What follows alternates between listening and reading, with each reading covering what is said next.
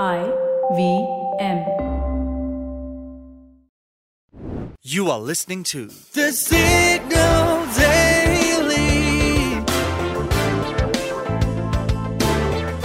Brought to you by Front Page Studios. What assigns value to a work of art?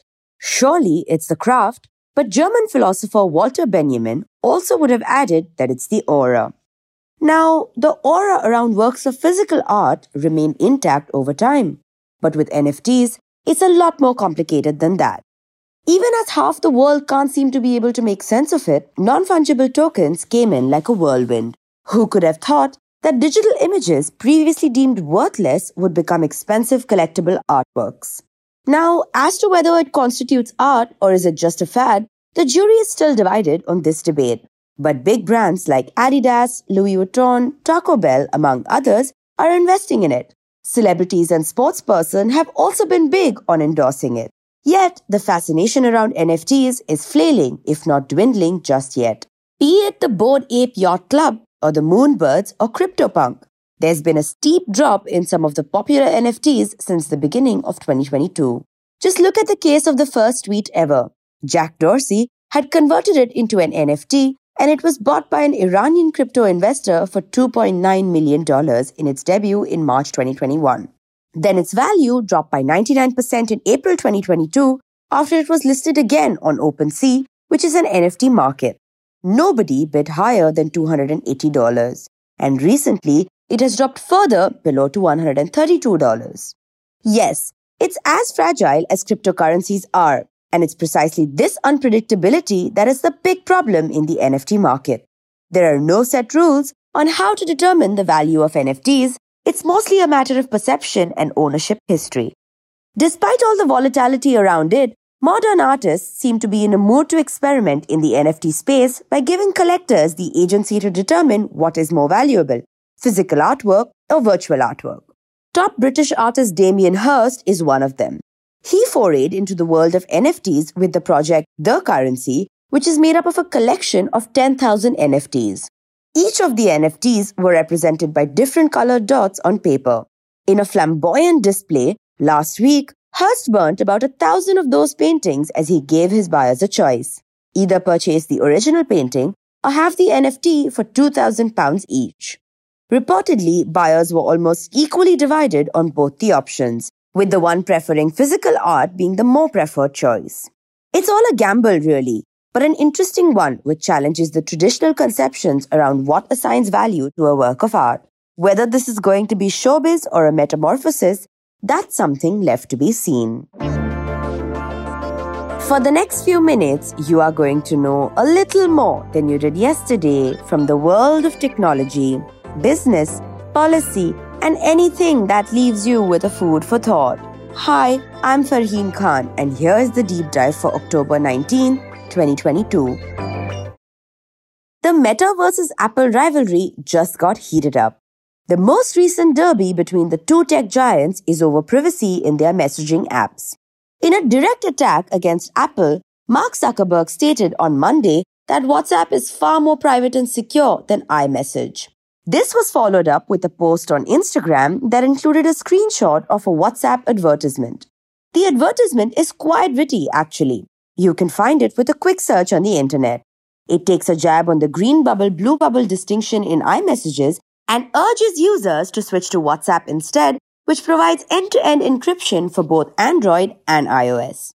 This ensures that no third party, not even WhatsApp, can access your messages while it's being transferred from your end to the receiver's end and vice versa.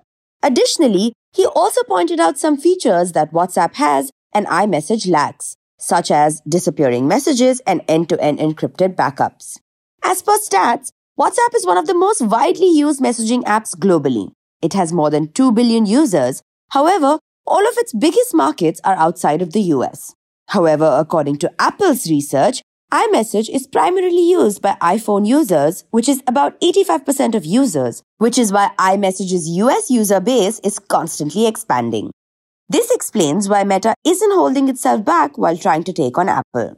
This isn't the first time that Meta has marketed WhatsApp on the grounds of security and privacy. Just earlier this year, It took another dig at Apple, saying that the company appears to be concerned with privacy when it comes to iPhone advertising, but its iMessage service defaults to an SMS and cannot be used to safely text people with Android phones. From a technical standpoint, WhatsApp appears to be reliable when it comes to privacy, but Meta faces a formidable PR challenge, especially when it is pitted against Apple that promotes what happens on your iPhone stays on your iPhone. Besides, this is not just the blue versus green bubble battle. There's more to this saga. When it comes to privacy, Meta isn't a role model either.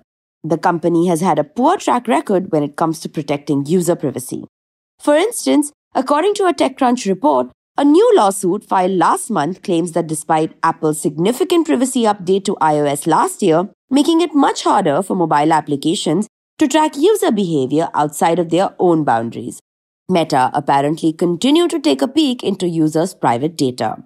Reportedly, in the lawsuit, 2 Facebook users claim that Meta is breaking both state and federal privacy laws. Moreover, Apple's App Tracking Transparency, or ATT, the newly adopted privacy changes in the App Store have boosted Apple's advertising revenue and enabled the iPhone manufacturer to end the Facebook-Google advertising monopoly. In its Q2 2022 earnings report, Meta reported its first ever year-over-year drop in ad revenue, which only made matters worse. The cause?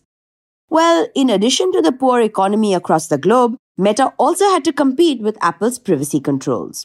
However, the conflict between the two companies goes beyond privacy. Both companies, Apple and Meta, predict that in the not-too-distant future, we'll wear devices on our heads that can add computer-generated visuals to the real world, or augmented reality, or transport us into lifelike computer-generated settings, which is virtual reality. A form of mixed reality was also demonstrated by Zuckerberg just recently at the Meta Developers Conference using their new Quest Pro headset, which has MR or augmented reality functionalities connected to their Horizon workspaces. And on the other hand, Apple has established a foundation for augmented reality, which allows a person to wear some type of tech-enabled eyewear and experience a world where information, data, games, etc. are overlaid and visually enhanced on top of actual experiences. The question now is which big tech company will triumph, Meta or Apple? The Signal Daily is produced in association with IVM. The episode was written, researched and produced by Shorbori and Manaswini, mastered and mixed by Ajay Rajput. You can catch this podcast every morning on Spotify, Apple, Amazon Prime Music, Google Podcasts, or wherever you listen to your podcasts. We are thesignal.co on Instagram, LinkedIn, and Twitter.